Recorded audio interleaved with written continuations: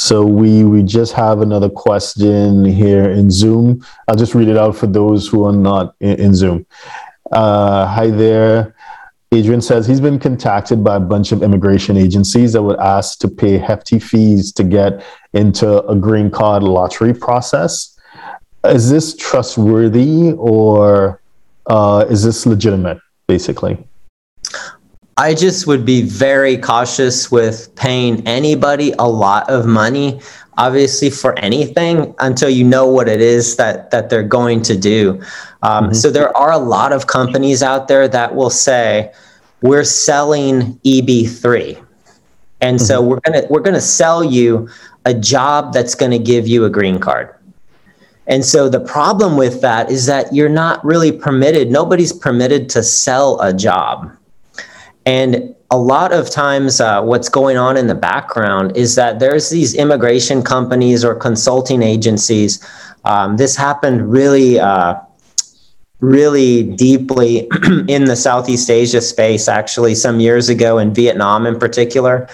And then India also had a huge problem with this. These were consultants or agencies that had found a U.S. partner to draft up fake job offers, basically.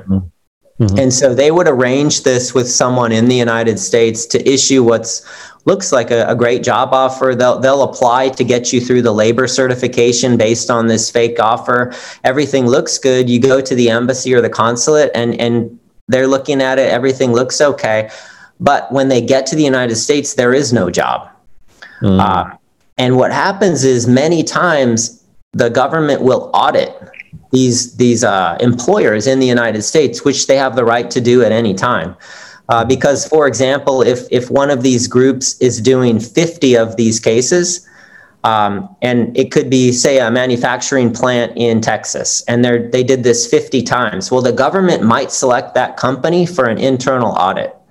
And so they will visit the premises, and then all of a sudden they see there isn't a premises. There are no jobs.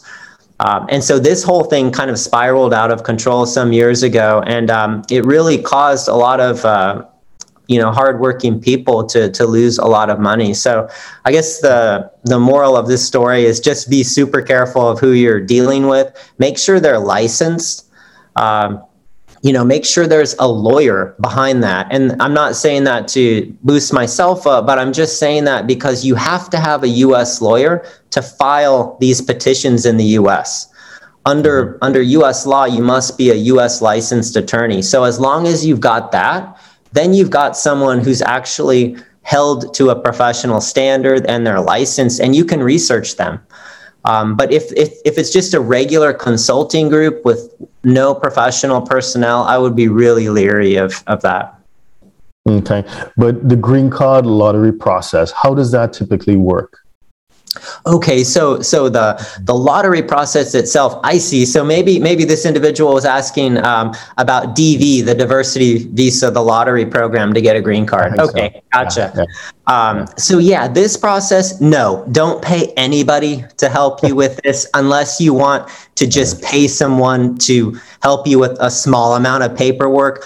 And then when you get to the actual visa interview stage, where you've got to prepare all the documents to upload into the system and so forth, sure, you might want to talk to someone like a law firm or an immigration consulting group that deals with this, and they'll help you prepare all of that stuff, organize it the right way. But no, this is a free process, so you don't need to pay any fees. There's a lot of fraud that goes around. I've actually seen it come into my email inbox many times too. Be very wary of that. And if you do need to hire someone, you shouldn't be paying them a lot of money. Okay, understood.